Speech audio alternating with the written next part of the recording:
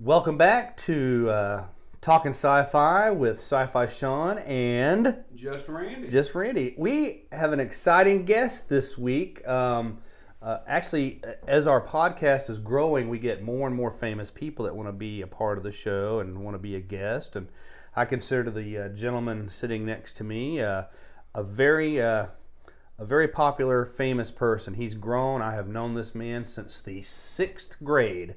Has been a friend of mine, and we're going to get into that a little bit, but let me introduce you to R. Bruce McGill. Hello, everyone. Nice to be here on This is Talking Sci-Fi with Sci-Fi Sean and Just Randy. It is, and you're just going to be Bruce today, so that's going to be awesome. Let me tell you, the main thing about we're going to have Bruce talking about today is he has actually published a book called The Iconic Time Box, and we're going to deal into all the details, and we're not going to give away any plot lines or anything because, of course, the main thing is you need to buy the book, and which is on Amazon, I believe, correct? Amazon and Kindle, along with the next book in the series called The Quest for Pandora 5. Right. Okay, Yeah. That's great. We'll get into that, but we're going to talk about Doctor Who as well, which, as you've noticed in a past podcast, is not one of my strong points. I like the show. I have a favorite Doctor. We'll get into that, but let's talk to Bruce here. How did you get into Doctor Who? When did that all start? Oh, man, I started with Doctor Who back in the 70s. I mean, my first Doctor literally was Tom Baker. Oh, yeah. And will always be my favorite Doctor, but even during that run on PBS, quite frankly, I saw the Pertwee years, and I went all the way through all of the Doctors until we get up to where we are in the modern time. Right. So that's how I started with Doctor Who, and you've got a favorite Doctor. I'm going to guess Tennant. It's David Tennant. It's David Tennant. It is David Tennant. I think he's great. I'm an Eccleston fan as well. He'd be my second favorite, I think, because I liked his style. But David Tennant, to me personally, I think, and I've watched a little bit of every Doctor through the years, even the old black and white days. Yeah.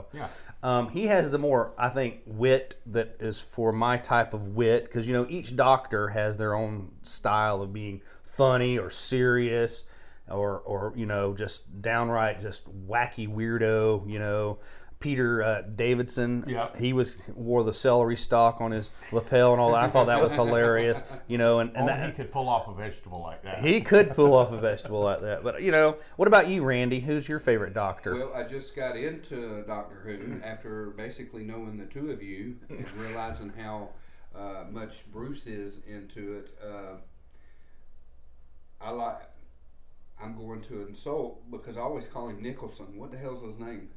Nicholson. Eccleston. Eccleston. There you go. So that's how new I am to it. But I love Eccleston and Rose, and it bothers me that it only lasted 1 year. Well, that's true.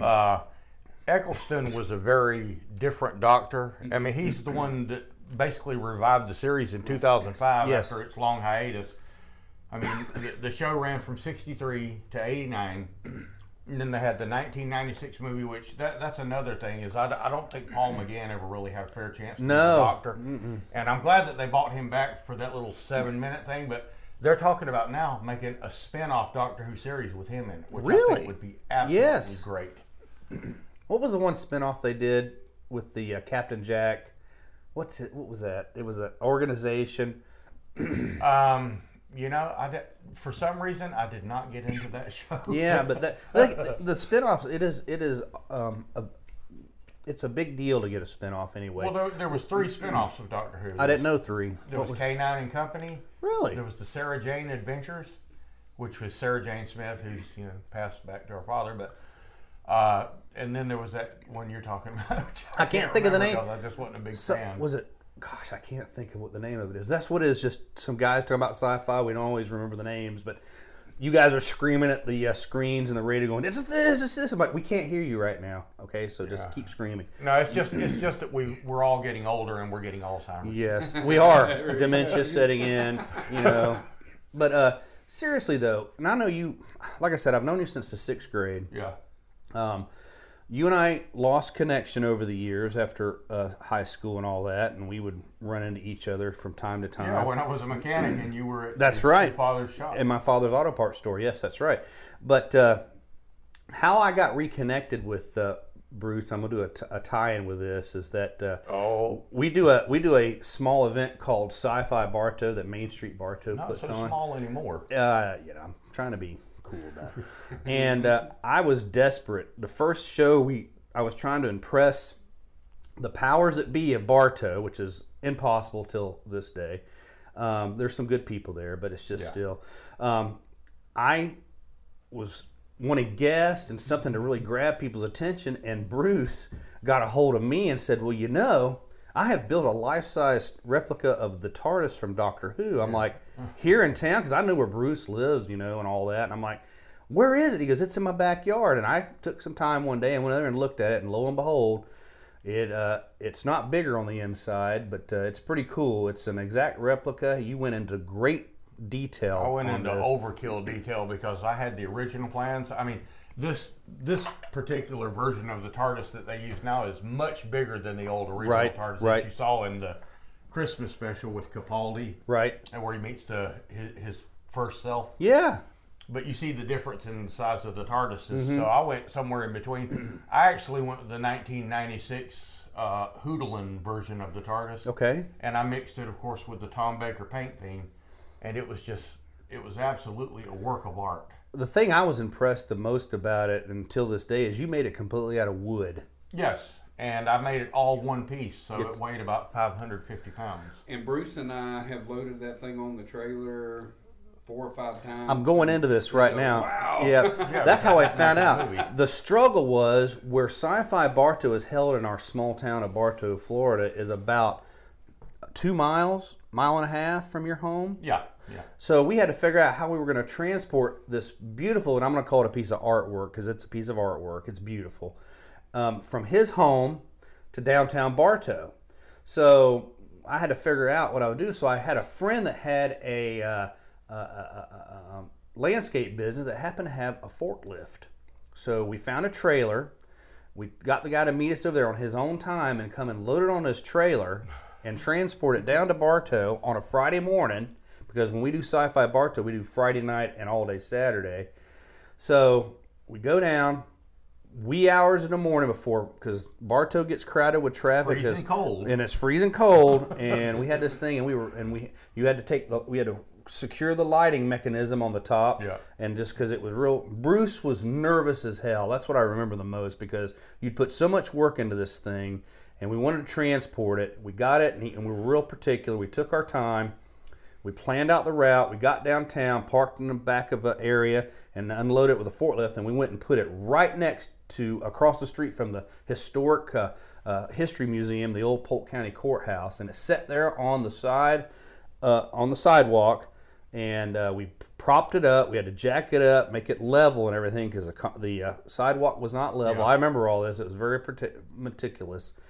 So we got all that done because we wanted it there for the Friday night event. This is going to be Sci-Fi #1, the very first one that we had, which is only 1 block. It's 9 or 10 blocks now. Yeah. And so got it back. So all of a sudden, in the afternoon, I'm back at the house getting things ready for the Friday night event, and I get these phone calls, and they said it was from the director of Main Street, and it was like, why people are calling saying there's a porta potty on Main Street, and I'm like, porta potty? I said, have they been delivered yet? Because we had a couple porta potties. So, when you have a big event, that's where you have to go.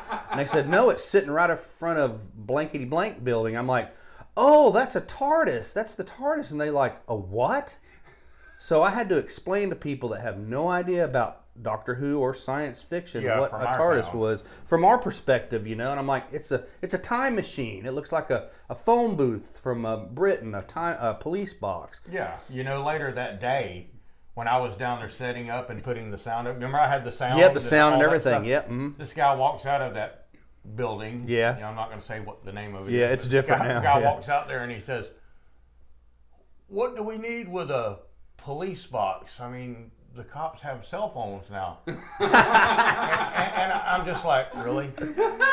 So I said, it's a new thing that they're doing now. Yeah. You know, this is a brand new police box, just right off the presses. There's going to be one on every corner. It was amazing because the stories of Little sci-fi. old Bartow, man. Yeah, we woke them up. We woke them. Is that what they say now? They got woke. Yeah, we gave them a little culture shock from Britain. A lot of culture shock. That was a fun show though. So. It took 2 or 3 years for people to come around. Oh, they're still coming around. Oh yeah. You know where the TARDIS is now? No, where is it? I sold it to a pub up in Mount Dora. Yeah. And they're using it as an actual bona fide police box for the Mount Dora Police Department. Holy smokes! So that's what became of my. So she retired up there. And is back in action. Yeah, up there at the, I believe it's called the Magical Meat Tour. And that's probably a weird name, but No, it's British. the British. Yeah, it's the Brits. That's the way they go. They have a great sense of humor. But that goes to show how that piece of art, how amazing it was for them to use it for that. And believe me, the guy when he saw it, he said, "I've got to have it." Yep. Well, when you subscribe to our YouTube video about this, Randy will put some awesome pictures up because I'm sure you have a ton of those pictures. Yeah, over the years at Sci-Fi, Oh we yeah, got tons of pictures. it was great. I contribute a lot of the success of the beginnings of Sci-Fi to Bruce because no one had this. People would have little replicas of TARDISes at other conventions, but nothing that would stand against this thing. Yeah, but don't sell yourself short. I mean, this guy has become like the mega sci-fi guy in Florida, and not only that, but around the country. Just about everybody knows him. Well, yeah, I appreciate that. It's all about having fun. We have another visitor that comes that brings a broke down TARDIS where he can actually put it together on spot, and he's kind of, since you've retired your TARDIS to its new resting place, he's kind of come and taken over, and he's one of the TARDIS builders. His name is Eugene Haggerty. If you find him on Facebook, great guy. He comes to the show. But let's get back to Bruce. So you decided to write this book.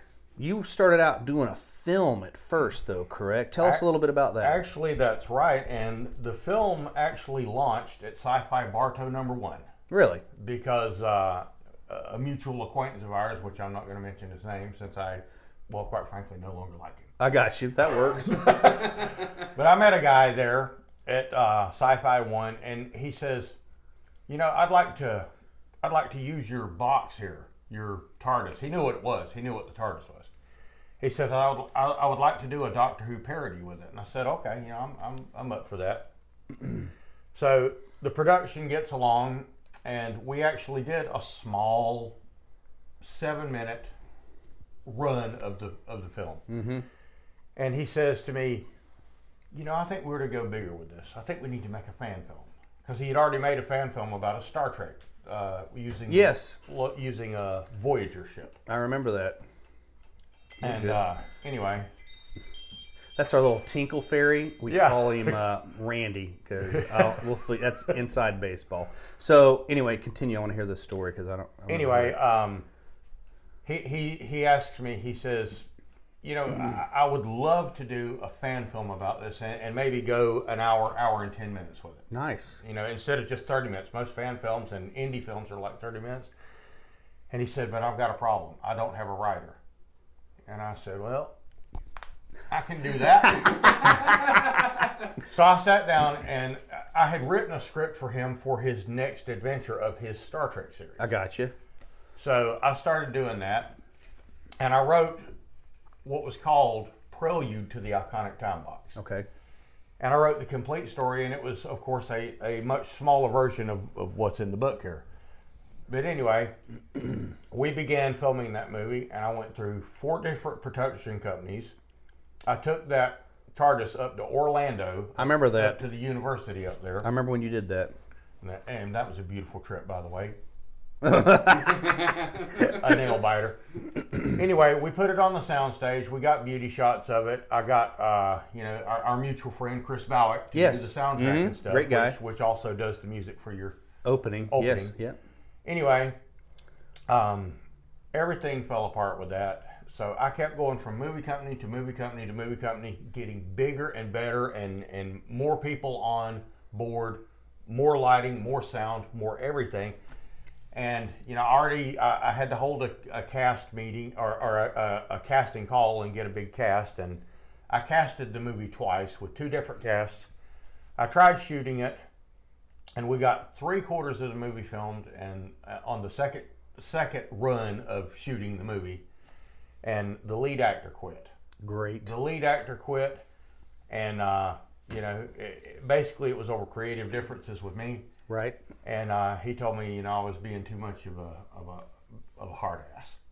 Well, it's your story, Well, it is, and I want it done a certain way. Yes. If I'm directing a movie, so. And here's the deal: Bruce was forking out his own money. Yeah. For this. Yeah. He didn't have any financial help. Yeah. I'm paying this, and I'm paying these actors as best as I can. And we were treating them like gold. Oh yeah. Because you were a part of it as well, Randy, right? Randy was on the production team with us, and actually. In the original run of the movie, you were going to make an appearance. I was, as a DJ or something. I remember that. Imagine that. DJ Sean the Con. Yep. Anyway, things finally fell apart because of this guy leaving. I would have had to start over from scratch again, and I just thought, well, maybe someday down the road. Right now, I'm going to give up on it. And I kind of sat around depressed for a little while, and I got the idea, you know what, why not make this into a book? I'm good at writing. I can do that. So I wrote Iconic Time Box, and I sent it off to publishers. Sent it off to several publishers, and every one of them came back with a great review. They all said, this is absolutely good stuff that you're putting out here. Nice. So, the difference came down to the money as far as who published the book for me. And anyway, I learned a lot doing that. And the next book I published myself to keep the cost down. Right. So now I've got the 2 books out there. It will be a trilogy unless it goes on and does something like Harry Potter and becomes something huge. Yeah. Tell us a little bit about the story, because we know it's not really the Doctor Who time machine. No. I had a guy write me the other day and says, "Isn't this just another version of Doctor Who?" And I said, "No, it's not." In our story, or in my story, I should say. The main character's name is Duncan Sims. And Duncan Sims comes from a little town much like we grew up in here. As a matter of fact, it's based on our little town, and I was filming here in our little town. Right, right. And he's in a go-where, do-nothing place in life. 24 years old, has really failed to launch in life, so to speak. Right. And he is a brilliant person when it comes to coding and with scientific theory as far as time travel, time and quantum mechanics, whatever you want to call it. And he discovers the key to time. And he makes his own box, which is alluded to in this, and which was actually, actually I was going to use the Doctor Who TARDIS, if you remember. Yes. In the thing, but I was going to have problems with the BBC with that. Copywriting. And I would have had to change the facade of the TARDIS to make it look a little different. But anyway, well, that's where I was now. Where was I? He was going through the story. He discovered time travel. Okay, he discovers time travel. Yep. And he embarks on this story, and of course, without giving away too much, he meets characters that, quite frankly, you will never see them meet on Doctor Who because, there's a little bit of political correctness goes on in the media, and even when I was working in the industry. And I've taken him to meet some biblical characters. Right. And not only that, but I put him in some situations that I just don't think that would really follow through in Doctor Who. And the difference is Duncan Sims is homegrown. He's an American guy who discovers time travel, and he builds this time machine. And with the help of a professor, not unlike this. I understand. Yes. But anyway, he goes into time, and the whole crux of the book is, what is time travel really? In other words, I wrote it from the point of view of what really is time travel. Is it something that's all exciting like we would see in Doctor Who, or Back to the Future, Back to the Future, the time tunnel, any number of things that you could look at, even the time machine. Right. But is it really all that glorious, or is it terrifying? And that's the way I go through it. It's a little bit terrifying. It's a little bit exciting. It's a little bit of, I can't believe this, Right. And it kind of asks the question of what if you could time travel, and that's the angle that I approached it from. And I've studied science a lot, looking up time travel theories, and I looked at a lot of Tesla stuff, and Einstein's theories and some more modern contemporary scientists. And I looked at all their theories. I mean, first of all, you've got the theory that, okay, if you invented a time machine and let's say you want to go back and change something about your life. Right. Okay, you go back in time, you change that thing about your life, but if you change that thing about your life, then you move forward in time. You never have need to build a time machine Correct. to go back in time. It's a paradox. Yeah, so if you do, then that completely erases what you did, and you go right back to it, reverts right back Right to to what where it you was. were. So it's like a fail-safe almost. And then you've got the stuff like you had in the Star Trek series, where in the TV show and the movies, the original series, Yes, and right. also in the Next Generation, where you can go into time and alter it as long as you're nice about it. Yeah. As long as you Handle don't, it with kid gloves. yeah, as long as you don't put too much of a butterfly effect and leave too big of a footprint. Right. So that was my angle on the iconic time box, is to try to make it a very real story, and it's got its comedic moments that are funny. It's got it starts off by asking a question, it gives you a hook, and then it goes along and you discover what makes Duncan Sims tick. And of course, his family, his friends, and his girlfriend, none of them believe in him, but Right. this one professor does. And that's what makes the book come alive. And, without saying any more about it, So Duncan, you mentioned he runs into some biblical characters. yes. Like yes. like well-known biblical. Don't give nothing away, but like well-known biblical characters. Yeah, pretty well known. Okay, all right. I'll leave it at that because that's an interesting spin. Because unfortunately, I've never read your book, but I've heard great things about it. But I never knew that you were going that way, and that makes a lot of sense. Knowing you personally, Well, yeah. that makes a lot of sense that you would go I've got that way. the Just so. Thoughts channel on YouTube, so Right.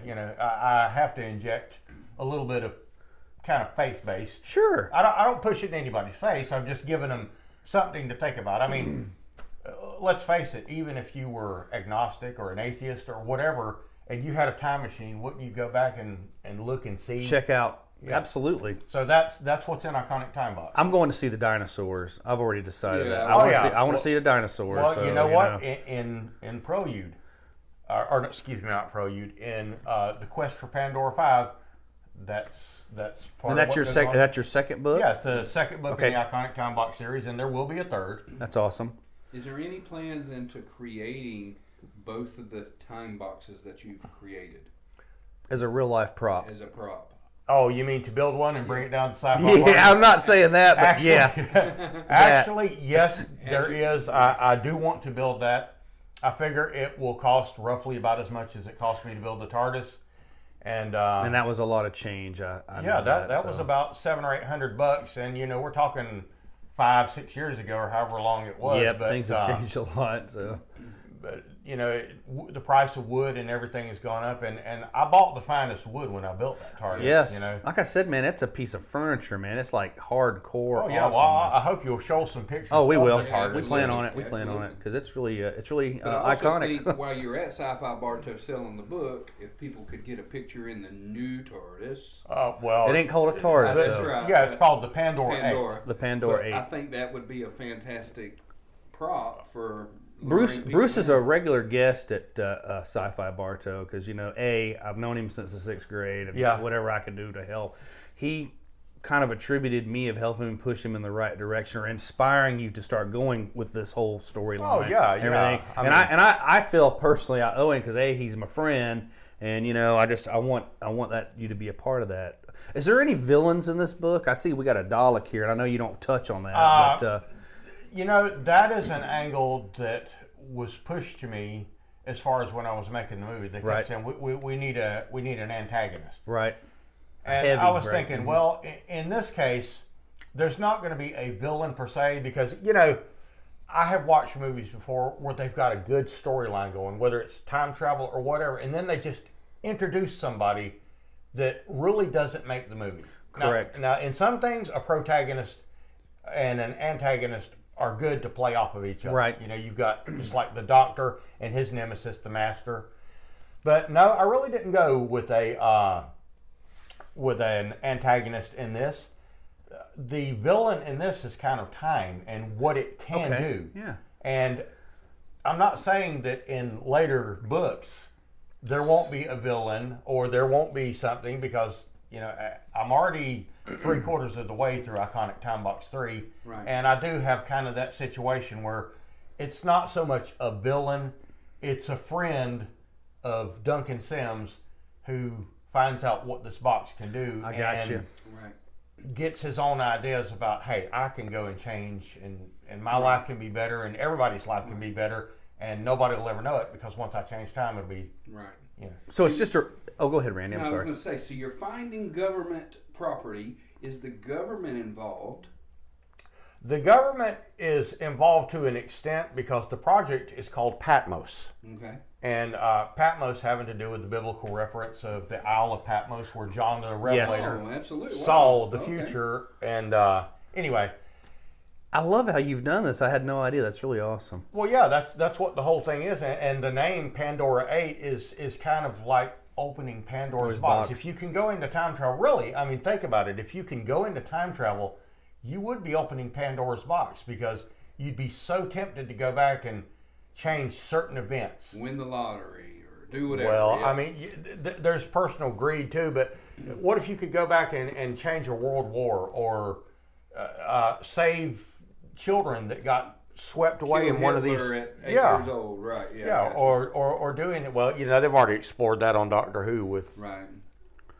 I'm actually gonna find and purchase this book because I had no idea. You and I have never really talked about it, because when you were still filming your movie, I know you had a lot of discouragement, a lot of things that happened, and all that, and I'm here, but I just don't want to push anything, because I had my own things going on. You had yours, but you never talked to me about the story, and which is my fault because I never asked. We really didn't get a chance, because whenever you're working on Sci-Fi Barca, and I got to tell you, when this guy goes to work and gets out and goes to sci-fi conventions all over the place, he's like out there. Yeah. I mean, this guy has met everybody from Star Trek. Yeah. And including, you remember when I went and met Ike Eisenman? Yes. I called Sean and told him, I said, Ike Eisenman is at this Fanboy show. in Lakeland. Fanboy Yep. Expo in Mhm. Lakeland. Yeah. Mhm. And He lives and in Sean Orlando. says, so- wait a minute, now, Ike Eisenman, why is that name familiar to me? And I said, he was Scotty's nephew in Star Trek II: The Wrath of Khan. And Sean says, I've never met okay, him. I'm headed up to Fanboy I've never Expo. met him. So, He did. He went up there and got his autograph and everything. I kicked it off with him pretty good, and he had another mutual friend with me, Art Love, and I was trying to get, because he lives not even 20, 45 minutes from here maybe, and I said, come on down, I'll give you the table. I mean, you will sign some autographs, but he got ill right after I talked to him. I guess maybe I just slipped his mind, but I want to get a hold of him again, because the thing with Sci-Fi Bartow is I have no budget for that. I have to. It's all like a fundraiser for Main Street Bartow, and it's hard for me to throw some change. Watch your head. To throw some change at something, because it'd be out of my pocket, which I've done before, just like with you with starting your movie and all that. Yeah, I mean, and it's just I have been all over the place. I'm always pushing this town because Bartow is a great town. You've obviously made it resemble that in your book, and it's just I want people to notice where we are in Sci-Fi Bartow, and the celebrities that we are gaining from Sci-Fi Bartow. I've created a monster that has many heads like King Ghidorah on Godzilla, but I think it's amazing. It's just it's an amazing ride. Please find his book and buy it. From what he's telling me, I'm buying it. Books. I'm sorry. There's Dose now. See, I've been out of the loop that long. When you're an author, the whole idea is I'm going to write a bunch of books, and actually there will be a lot of Iconic Time Box books. Probably I'm going to stop at 3 and just see what happens. Yeah. But I've got other stories that I'm going to tell too. And as a matter of fact, me and Randy are going to release a book together. Nice. Yeah. It's a sci-fi book, I think, isn't Yes. it? Yep. Yes, You it were very telling me a much little is. about it. And Space when we Odyssey. decide what the name of it is, Yeah. keep going with it. I'll have another book out with him. Laura and I wanted to do a cookbook on drinks and some food and stuff, because we have a small Facebook channel. If you ever look at it, it's called Cooking and Drinking with Sean and Lori. And we started off years ago just playing around. And you know how Facebook is. It doesn't let you show a whole bunch of crap at one time. You have to break it into segments. and we've had a lot of fun. We've made Klingon egg rolls. We've done blood wine. We've done a Deadpool drink. We've done all types of food. We did Jelly shots. Jello shots and all that. And I want to get a book one day, you know, but I know who to come to. Well, I want you to create a drink called the Pandora 8. Okay. That will make you lose track of time. That's a great. It'd be right. The second most potent drink in the known galaxy, other than the Pan-Galactic Gargle Blaster. You know, we could do it. I'll do an episode on it. It's not a big deal. Yeah. We're going to be doing some shorts on drink mixing and all that as well. Yeah. So let's we'll bridge off this a little bit, and we'll talk a little bit about Doctor Who on the show and all that. And I want to tell you a little bit more about how I met Bruce and all. I've known you since probably the 6th grade, and I remember you would just. Back in the early 80s and mid 80s and late 80s, I hate to use this antiquated term, but nerds were not looked upon very highly that liked science fiction and all that. And, I'd wear my Knight Rider t-shirt to school and everybody'd pick on me. And I had hair back then. Flash Gordon. Oh, my God. I'm bald. There's a guy that freaked out when I did that. Did you remember that when we did that one episode? Oh, my God, Sean's bald. Yes, I'm bald. So anyway, Bruce had this ability to make things out of weird stuff, and I remember the duct tape Star Trek ships you used to make. Oh my God, you would bring that up. Those things. It was artwork. Tell us a little bit about that. Yeah, I took duct tape and I made all the Enterprises. I made 1701. Of course, there was no Enterprise at that time. Right. But I made 1701 and 1701 Alpha, 1701 Beta later. Yep. And I even made an Enterprise C and eventually an Enterprise D just to see if I could do it. Sure. Out of duct tape? Yes. Yeah, they were amazing. Out of duct tape. Well, not only that, but I used parts of like bottles and stuff like that to give it shape because you can't just always wrap duct tape up. But you put the duct tape on it and you get it. And really, they were pretty cool looking. To reach into your biblical stories, back in those days, if you were a geek or a nerd, you usually got picked on, beat up, or shunned, or whatever. So with Bruce doing this thing, it was like his equivalent of people drawing the fish in the sand. Yeah. The fisher of men. Hey, are you a Christian? You can't say that. Back in those days, you had to draw that emblem, and that was like our sign Now is when you really don't say you're a Christian. I mean, no, you don't. When I was doing the movie, the studio people told me, said, when they read the script and saw what I had done with it and who I had Duncan Sims meeting, they said, I don't really think I want. That's Hollywood for you, though. I know that, and that's the left. Yep. That's what's going on in our country. That's the state of what's going on right now. Yep. But and you don't promote this as a Christian book. No, and to tell you the truth, this book is for the atheist. It's for anyone. Believers, it's for anyone non-believers. who loves science fiction. I mean, even if you take this book and you say, okay, I've heard it's faith-based. No, not really. I mean, of course it is from my point of view. Right. But an atheist could pick up that book and say, okay, let's see if I could go back and meet Moses. Right. Or some other character from the Bible. Would I do it just to see if the person was real or not? Because I claim they never existed. Right, yeah. But I mean, if you have the ability to travel in time and go back and prove to yourself, then what kind of change might that make on your life? Right. But that's what I was saying, and I was connected to this, and is like when we were younger, you had to be careful with your fandom. Yeah. It wasn't called fandom back then. Right. You know? And that's how Bruce and I grew with a relationship, because over the years of us drifting apart, coming back together, drifting apart, coming back together, that's just the way it is. That's the one thing that stayed constant in our friendship is the science fiction. Oh yeah, sci-fi is always. I mean, me and Sean used to sit there and draw in Mrs. Sluss's class. Yes, if you Mrs. remember. S's class. Yep, I remember. We sat there and draw monsters to see who could draw the ugliest monster. Yes. And instead of doing our work that was assigned, we're drawing fucking monsters on a piece of paper. So. Good times. Good times. It was good times. True story. It is a true story. I remember it very well. So it's amazing. It's amazing how we grow up. Doctor Who. Best villain out of the Doctor Who series, all of them. Best villain, I would say, will always be the Master. The Master. Mm-hmm. The Master. I mean, you don't consider the Daleks as a villain because they're an army. Yes. Or the Cybermen. Right. But they're your average like stormtrooper-ish. They don't. They Yeah, just but have a mission they have to complete. with the Master, at first when they introduced him, you don't know that he's a Time Lord. Right. You know, if you go back to the classic Doctor Who, and then eventually you find out that he's a rival Time Lord. And one thing that I think plays out all the way from the classic to the new is the Master is always trying to kill the Doctor, but when the Doctor's in danger and it looks like he's going to be wiped from time, the Master can't have that. Because he has nobody It's kind of like to that pick whole on. thing with Vegeta and Goku in the Dragon Ball Z series. Oh wow! Right. Yeah. That's a good connection. I mean, Yeah. Mhm. Vegeta's like, no one else gets Kakarot but me. Oh my God. Kakarot. So it's Wile E. Coyote and the Roadrunner pretty much then, right? Yeah, That's another one. yeah, and he can't survive without the Roadrunner. What happens is they end up getting closer, and I know you're a David Tennant fan. You remember how David Tennant gets all broken up, the 10th Doctor, 10th and 11th. Yep. Correct. Regeneration. Yes. And, which, you know, Matt Smith, since we're talking about Doctor Who for a Sure. minute, Yeah. Matt Smith is one of my favorite doctors. I would say my favorites would be Tom Baker, of course, always. He was the longest running doctor.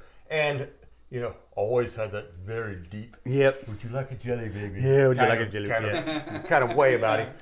But then you've got David Tennant, which I think is a brilliant portrayal of the Doctor. But for my money and for my like, Matt Smith brought back the quirkiness, the clumsiness, and the humor, but he was also just as intense and serious when he Yes, needed. he had some there were some episodes that he was starring in that it bothered me, like psychologically. It brought back some things from my past and all that. Like, wow, that's really, and I couldn't watch some of the episodes. But Matt Smith, he brought back the popularity to Doctor Who because all the millennials, the youngins, as I call them, and all that, really started gravitating towards Doctor Who once again because he was young, he was good looking, he had the style, the swagger, if you will. Well, you know, I went and got him to hold a copy of the iconic Time Box. Did you really? It was at the MegaCon a Yeah. couple of years back. Uh-huh. I went over there, and I only stayed at the thing about an hour. You know, because that's one of the reasons which, you know, probably a lot of you do not know. I know Randy probably knows about it, and I know you probably know about it, but I suffer with anxiety attacks. I got you. And I know have that. for 31 years. Or actually longer, 33 years now. Time seems to slip away. But that was one of the reasons that I sat down and had the time to focus on doing this stuff, because when you get anxiety attacks, it kind of wipes your life away and it takes away all of your ability. I mean, I would have loved to have gone to all the sci-fi shows like, you know, that you've probably been to, Dragon Con. Right. All Which these I've never others. been to Dragon Con. I don't think I could handle you've never Dragon been Con. up there to Georgia? No, I had so many people invite me to go up there, and it's like the convention of the year, happens every Labor Day. I just don't think I could. I don't have the anxiety like both of you guys do, because I know Randy suffers from it as well. But it's just I don't like being in a crowd for too long. I get like I'm suffocating. Well, that's and the way I I'm was. scared I'm going to rub against somebody that's got something I can't get rid of. And, And, well, not to you mention know, that, it costs beaucoup bucks to go in and get one of these people, you know, give you an autograph, let alone hold up your book and I was at the convention that you went to with Matt Smith, and I couldn't get close to him with a 100-yard pole, you know. So that's the beauty of going right in the morning and standing there and just waiting and yep. you know, being 50 back in line rather than 1,500 back in line. I had some really good friends, Lawrence Henshaw and our mutual friend Lewis, and they met us at a convention. It was at MegaCon in Orlando, and my wife's relatively new. She loves science fiction, but she never went to conventions. My wife Lori, which we're going to get on the show soon. But we went to that show, and the gentleman that played not only MacGyver but Colonel Jack O'Neill on Stargate was there, and she loved Stargate. And I love MacGyver, and I love Stargate, and we stood there, and we actually got in line in the middle of the day and went right up there. And our friends that I mentioned, Lawrence, he went and purchased us the photo op, and we got to have a picture with him. That tickled Lori to death. But I know the excitement of meeting it, and it's a lot of pressure of meeting these stars, you know, and especially someone like Matt Smith, who was like coming right off of his wave of being like one of the most popular actors that's played Doctor Who. But well, you know, that's one thing that is a great thing about Sci-Fi Bartow. Right. Is Sean doesn't say, okay, it's all about Doctor Who, or it's all about Godzilla, or it's all about Lost in Space, or it's all about any one thing. Is everything in sci-fi, much like this show, is covered. Yes. And you can be a cosplayer, you can be a steampunker, you can be whatever you want Author, for a day artist. in Bartow. Yep. Mm-hmm. Yep. And go down there, and you know, how many people were there playing Doctor Who? I mean, we had like 8 or 10 guys. Oh yeah. All dressed up as the different versions of the Doctor, and that's what I thought was cool. Yes. Is we had so many different versions of the Doctor, and you know, I did the McGann one. Yep. And what's that guy's name that does the Tenant Doctor? John Smith. John. Yeah. Yep. He goes by a different name on Facebook. He does. Why? Yeah, he does. Why I didn't.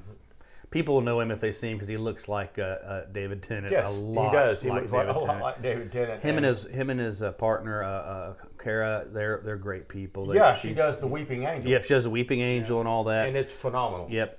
Randy will throw some pictures up. Absolutely. Oh, please subscribe to our YouTube channel. I can't say that enough because we're getting bigger growing. and bigger, and Yeah. it's growing. Yeah, and if you want to look at my stuff, Yep, the you do Iconic Time Box on Facebook, the Iconic Time Box on Twitter, the Iconic Time Box on Instagram. There you go. It's all over the place. I mean, Pinterest, LinkedIn, it's out there. It's everywhere. You can even buy it on eBay if I'm not mistaken. Oh yeah, right? if you buy a copy of the book on eBay, I will personally sign it. Oh, that's great. Personally sign it however you want it signed. That's awesome. Well, when you're talking about Sci-Fi Bartow, I do have different themes every year, but that's just what we theme the poster and the event after. Just like just like next year, 2020, February the 15th, we're doing Myths and Magic, and it's going to be a lot of fun. But it's all about the fandom. It doesn't matter if you come dressed as Doc Brown and Morty, yep, or a Dalek. I've had Daleks at this thing. We have a great, yeah, there you go. We have a fantastic car show. Randy sent me some pictures, or somebody sent us some pictures. The guy you're talking to that's got the A-Team van. Yeah, absolutely. Is he bringing that thing? We're still working on that, but all right, that's awesome. Yeah, I cannot wait to see. Growing by leaps and bounds. You know what I want is I want a picture inside the original Batmobile, the Chuck Barris. Yes, I'm working on that. Oh man, we're trying to get him to. We're doing a Batman Day at our local comic book store, Main Street Comics and Memorabilia. Hi, John in Virginia. They watch the show. This the 21st. Randy's going to be walking around live with our talking sci-fi camera and microphone, and he's going to be asking some questions, lame questions from what he's told me, but I'm going to spice them up a little bit. You know, I actually thought about going down there and approaching them to sit there and do a signing, except that's not a comic book, you know. Right. But it is sci-fi. Right. Do you have bulk books at the house or whatever? Or, yeah. Do I have both books? No, I don't. No, multiple books. Oh yes. I'll talk to you after the show. We might get you down there just to be with us. I've got a ton of them. I've got J&E Creations, which does our Sci-Fi Bartow Cup. She's going to be setting up down there as well. And Randy, Batman Day too? Yeah, Batman Day. Awesome. She's coming to set up. She's got some Batman cups. I got a lot of Batman cosplayers coming. Oh yeah, and it's going to be a lot of fun. I went down there not too long ago and sat there and talked to George Lowe for a long time. Yeah, he's great.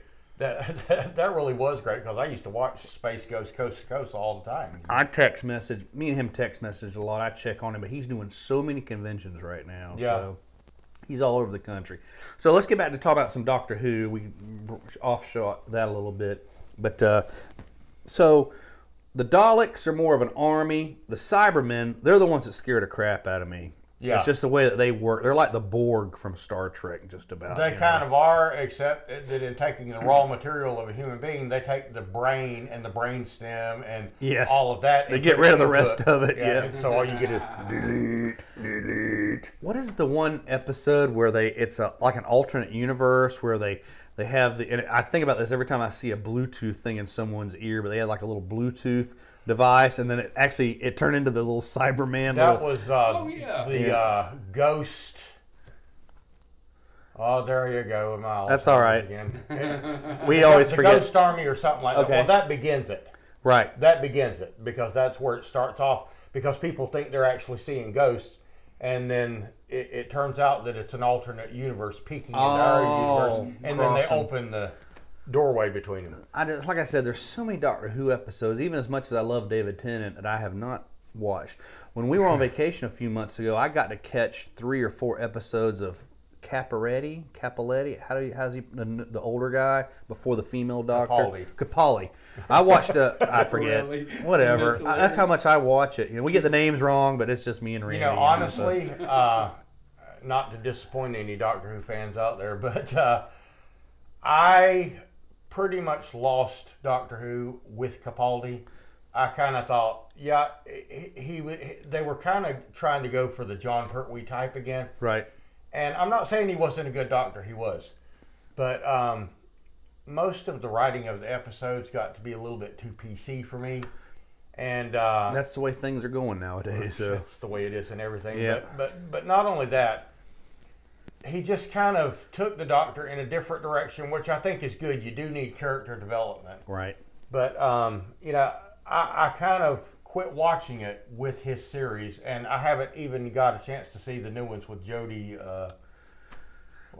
whatever. Yeah, I know. Don't worry. We forget the names. We're old. That's why Randy and I push this show. That white's real. Yeah, this is real. This is not. I would like to point out that I don't care about the PC direction, and no. I think y'all. No. What I mean is, I don't care that they go that route. And y'all two old fogies are going to have to get with the program. That's never going to happen. He's going to be joining Antifa. I know. The one episode we're talking about this, say his last name again. The doctor. Capaldi. They went to the moon and found out it was an egg.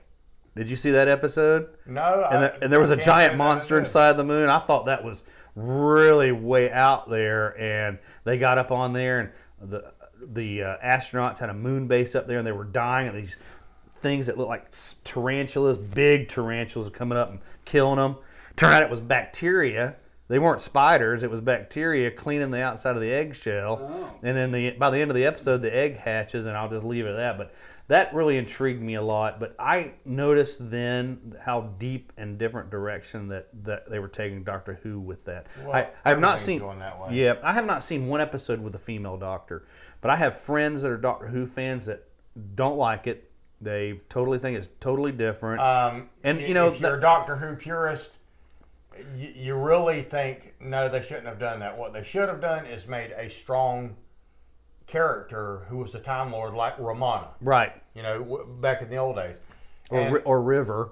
Well, River Song, but, really she's not a Time Lord. She's just the child of the TARDIS. She's got the ability to regenerate. Correct. But, spoiler alert. Because spoiler alert. But that's the way I think they should have gone, because Doctor Who has been an institution. I mean, since 1963, it's been around. Even if it did quit in '89 and they let it lapse a few years, and then '96 brought it back, and then in 2005 they brought it back. Now they're basically bowing to the modern politically correct attitudes, and as a woman and a strong character. I have no problem. I don't either. I think it's great, because you got women in the armed forces that are tougher than, well, let's face it, any of us. Yes, a lot tougher. Absolutely right. And for women to be able to bring forth a child, I mean, how many guys could pull that crap off, huh? I've taken a crap that's hurt me bad, but I can't imagine having a baby. I mean, I have to put that spin on it, but that's the truth. Instead of taking the character of the Doctor and basically switching genders, which we all know, what that's going for. Yeah. Is take it and make a strong female Time Lord who's in the background. I mean, for Goku, you've got all these supporting characters in Dragon Ball Z. I don't know why I'm going with Dragon Ball Z so much. I know. I never hear you talk about Dragon Ball. Well, I mean, and it's awesome. Something that I did get into, and I was an older guy when that came out, and I got all enthralled in it, and not only that, but Dragon Ball TFS Abridged. Oh my God. That is hilarious. I bet that is. But, we need to bring up 007 at this point. Yeah, no, they're talking about making 007 a woman. Well, how is that going to work? 007 is a Time Lord, because look how many faces. You're right. You're right. He regenerates. They're doing one more with Daniel Craig. They are, and I don't think she's going to be 007. She'll be 007. There's so much crap. Don't believe anything you read on Facebook or any of that crap. It's all fake news, or whatever, But I I don't have a problem with a strong female character. No, I don't either. I think it's Star- absolutely needed. We're going to talk about Star Wars at another upcoming podcast, but the newer ones where it's the one after Force Awakens. What is that next one The called? Last Jedi. The Last Jedi. They Yeah. put a lot of strong female characters in there. They didn't walk on anybody. They just added them, and that Right. was great, you know. You got, you know, and people don't get mad. I don't like to get political on our show or No. anything, but you have to understand this. Bruce and I come from a different time, and it is and Star Trek. And I always have to bring Star Trek up in these Yeah. talks. Undiscovered Country. When Chancellor Gorkon was dying, he pulled Yep. Kirk's down to him and goes, "Don't give up, Captain. Our generation's going to be the one that has the hardest time with the change." Yeah. And that's what we're going to. Not that we're like, "Oh my God, I'm going to put on a robe and burn some torches or whatever." No, it's just we have been born and raised in a different time, and yes. We're getting older. I'm in my 50s. You're getting in your 50s. You're in your I'm 50s. 53. Yep, you're a year older than I am. I thought you were younger than me. No. You always acted younger than me, but you know. But we're getting it. We know, but it's just it's not that it's hard for us, but it's just been a certain way for so long, and we're going to be that way until we probably go because that's our beliefs and that's the way it is.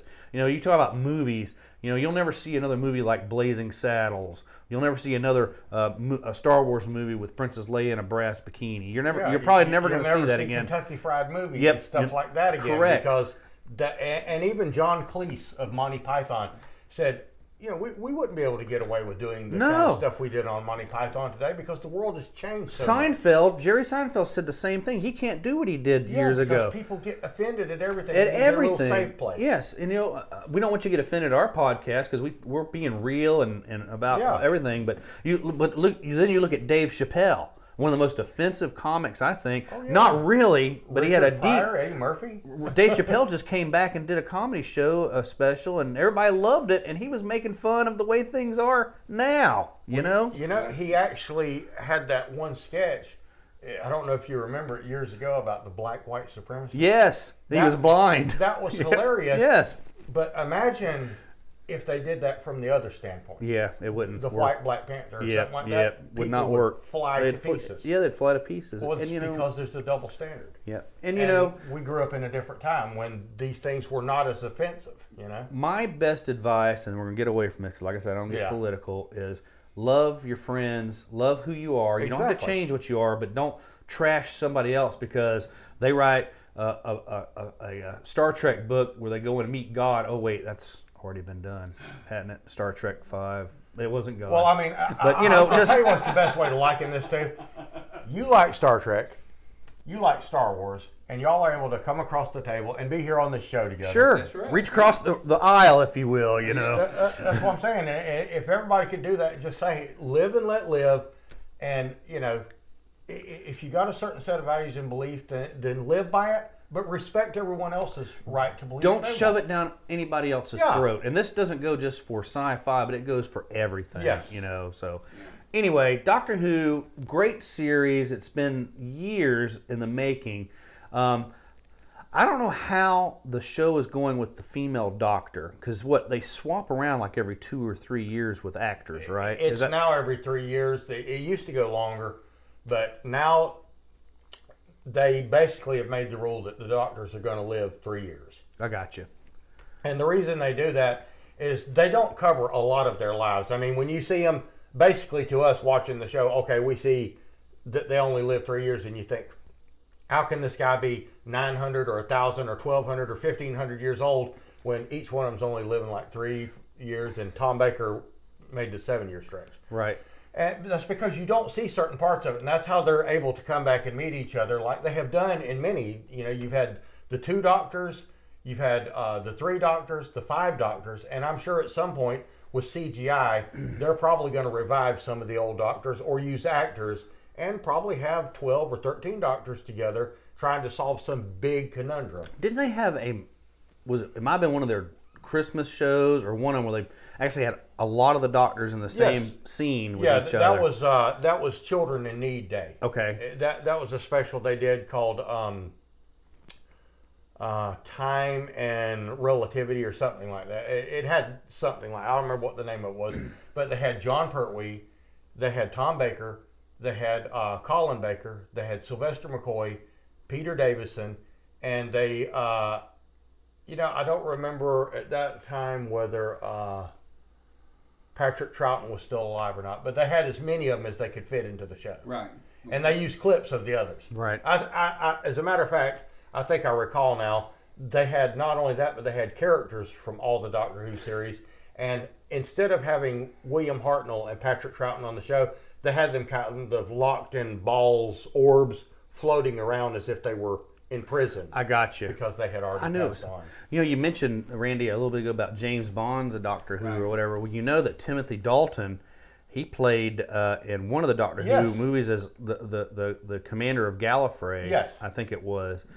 Was that how? I don't know if he was the leader of it or something like that. Yeah, he was. He was kind of a heavy in that too. So, Gallifrey, of course, is where Doctor Who is Well, from. I mean, every British-born actor, even Patrick Stewart, has expressed an interest in at least making an appearance on Doctor Who. We've seen characters from Harry Potter in there throughout, like Ron Weasley's dad, Mr. Weasley. He's been in a Doctor Who. He's like a regular reoccurring character on there. Well, they did a Star Trek Doctor Who crossover comic book. Yeah, I read it. It's awesome. Yeah, so that it's you trust me, it's going to happen. Just like eventually we'll probably see a Marvel and DC movie crossover. Absolutely. We've already seen Tony Stark talking to Batman. Yep. In a movie, kind of hinting at where we're wanting to head. Right. So I would imagine we will see that in the future. It's all mix and match with all these changes and who's buying what and buying where or whatever. You'll end up seeing a lot of crossover stuff like that. So. Let's talk about K9 real quick, because we have another podcast coming up soon about pets in science fiction. Yeah. Is K9 a pet, or is he a companion, or how would you describe K9? I would actually describe him as kind of like the robot in Lost in Space. Okay. Okay, because, he's a tool. He's a tool in the shape of a dog, but he develops kind of like Mr. Data. Mr. Data's an android, and there's that question of is he alive or is he not? Being. Yeah. Mm-hmm, mm-hmm. So it's the same thing. I mean, they endear these characters like K9 or the robot in Lost in Space to you, and they kind of give them a soul whether they've got one or not. So I would say that K9 qualifies as a little bit of all of it. He starts off looking like a dog, but in the Sarah Jane Adventures, he makes a small comeback. And she reactivates him or something, if I remember correctly. Actually, David Tennant fixes him. No, that's right. And leaves her with a brand new one. Right. Because he martyrs himself, destroys himself, saving them at the school incident. With the vampire kind of people or whatever they were. Yeah. Yep. Bat people. Bat people. That was one we forgot to mention. Our vampire episode was Doctor Who. But yeah, he's kind of like the robot, and that's another thing. While we're talking about that for a minute, I just finished watching the series of it, the new movies, and I'm thinking, okay, those are good, but they're not necessarily better than what Timothy Curry did with the original It. I mean, you had a host of stars in that, and it made it was a TV series, but the new Lost in Space series. Mind your head. I just cannot get into that because it is so vastly different from the original. Isn't Dr. Smith a woman in the show? To tell you the truth, since I could not get into it, I watched about 2 episodes of it, and I thought, no. Not that matters, but I'm just saying we talked about that a minute ago. How they're changing. The robot is an alien in this. Really? Yeah, the robot's an alien. He looks nothing like. I mean, even in the movies, they tried to make the robot have some semblance of the original robot. Something that I know about this man right here is he's a huge Lost in Space fan. I mean, I'm a huge everything sci-fi fan. I've got models of the Enterprise still just like you do hanging around the room. Yep. But I love sci-fi. I love everything about sci-fi. From horror and stuff, which, being a biblical kind of a guy. Right. Yep. Mm-hmm. And having that channel, people, if they knew that, he goes and sees horror movies. Gotta stay away from him. The Antichrist, right? Yeah. Yeah. Exactly. There's The still Antichrist is Satan. there are still some hardcore religious people out there that really shun, just like we were talking about religion, and I said the F word earlier, so ooh, Well, you know, I'll be stuck you or grew whatever. up in this town the same as I did. Yeah. You know how the churches are. We live in a very conservative, religious kind of a town, which is cool, yeah, it's great. in a purple state, mind you. But I've been to church with people that I meet at the bar on Saturday night, so it's just the way. And then they go Sunday to clear it, and that's that. If that's the way you want to deal with your religion, that's fine. Just like we said, we got to get along. As to whether it's okay or not, Yep. though, because if you watch a movie with Michael Myers where they don't even show blood, they only imply it, Right. then you're worse than the devil. But if you go out and have a drink, it's totally fine. Or if you get in the car and you get a ticket because you're out driving drunk or whatever. Yep. All right. Well, we're about out of time, but I just want to say thank you once again for Tell us how you can Bruce get it. McGill. R. Yeah. Bruce McGill. Where do you get this book? Where can you pick You one can up get at? the book on Amazon. It's available in Kindle and an audiobook. And so is the next book in the series, The Quest for Pandora 5, and that's where they will all be. You can also buy it on eBay. And if you buy it on eBay, I will personally sign it for you Awesome. and send it out to you. And you're going to be at Sci-Fi Bartow in February with a Absolutely. table signing some books and meeting and greeting. You did Absolutely. this past Sci-Fi we did, and Yep. it was a really good experience for you. We love having local authors and stuff. That's what Sci-Fi is about. But R. Bruce McGill, I know what the R stands for because that's what we used to call him back in the day. It's Rex. Thank you, Sean. All that you said, Rex McGill, and I'm like, who the hell is Rex McGill? I'm like, Now that you bring up a Rex, why can't dinosaurs clap? because their arms are too short. No, they're dead, Sean. You got me with that. That was good, Randy. High five with Randy. We also want to give a shout out to, and please come find this guy's book. It's awesome. He's a I'll great put person. I'll Yep, put up how to get a hold of it. links, everything. J&E Creations. I love to talk about my friends at J&E Creations that do the Sci-Fi Cup. They did a cup with a TARDIS on it a couple weeks ago. They could do all kinds of design. They put the Star Trek logo on mine. Your wife just got a Harley Quinn and Joker cup done, and did you see the Mandalorian? I did. Absolutely. The one that she did from Star Wars. Put up her logo, find it, order her cups. She's going to be at Batman Day, which probably by the time you see this, Batman Day will be gone. But find her on Facebook. She will be at Batman Day with us at Main Street Comics and Memorabilia, right on Main Street in Bartow. Come visit with them. I want to talk about S&L Restaurant up on Cumbie Road. It's my sister-in-law's restaurant.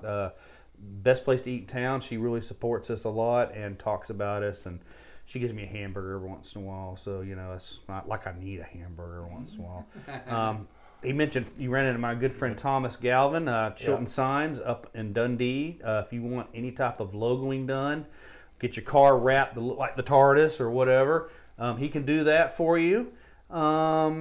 SLS Entertainment, my entertainment company. Yeah. We're also a proud sponsor of this show. Sci-Fi Bartow, which is February the 15th, 2020. That's the third Saturday in February. It's free. It starts at 11 o'clock, goes to 6. You can see all types of fandom. Our theme this year is myths and magic, so you'll see anything from Dungeons and Dragons to Harry Potter there, but you'll still see your Superman, your Batman, your Doctor Who fans. It is a conglomeration of all fandom. And the best thing about it is it's outside, out in the open. You're not in a big long hall. There aren't black curtains everywhere. And it's free. Yeah. You don't have to pay nothing. Just come and we have hundreds of vendors that have everything from sci-fi plant pots to real life-size Daleks that come. We have a car show that is phenomenal. You can see the DeLorean from Back to the Future, the Batmobile, other surprises. We do a lot of theme cars. It's a good family event. We have a lot of entertainment during the day. We have 2 stages of entertainment. It is a Main Street Bartow Incorporated event. Am I forgetting anybody, Randy? No, I think you're good. Look for us for upcoming great podcasts, video blogs. We have one coming up about pets and science fiction, vehicles and science fiction, all kinds of stuff. We have one that's going to be dropping soon about space diseases. Yeah. that's going to be coming Space up. disease. Yeah, we did a space disease one day. We found out we didn't know much about it, so It's it's kind 45 of minutes kind of a long. short one, but so enjoy it for what it is because Randy adds all of our visuals and graphics, and it's awesome. Thank you, Bruce, for coming on the show today. Thank you, Really Sean. appreciate it, and Randy. we'll see you guys next time on Talking Sci-Fi with just a couple guys that really don't know shit, but we're talking about it. That's so right. see you next time.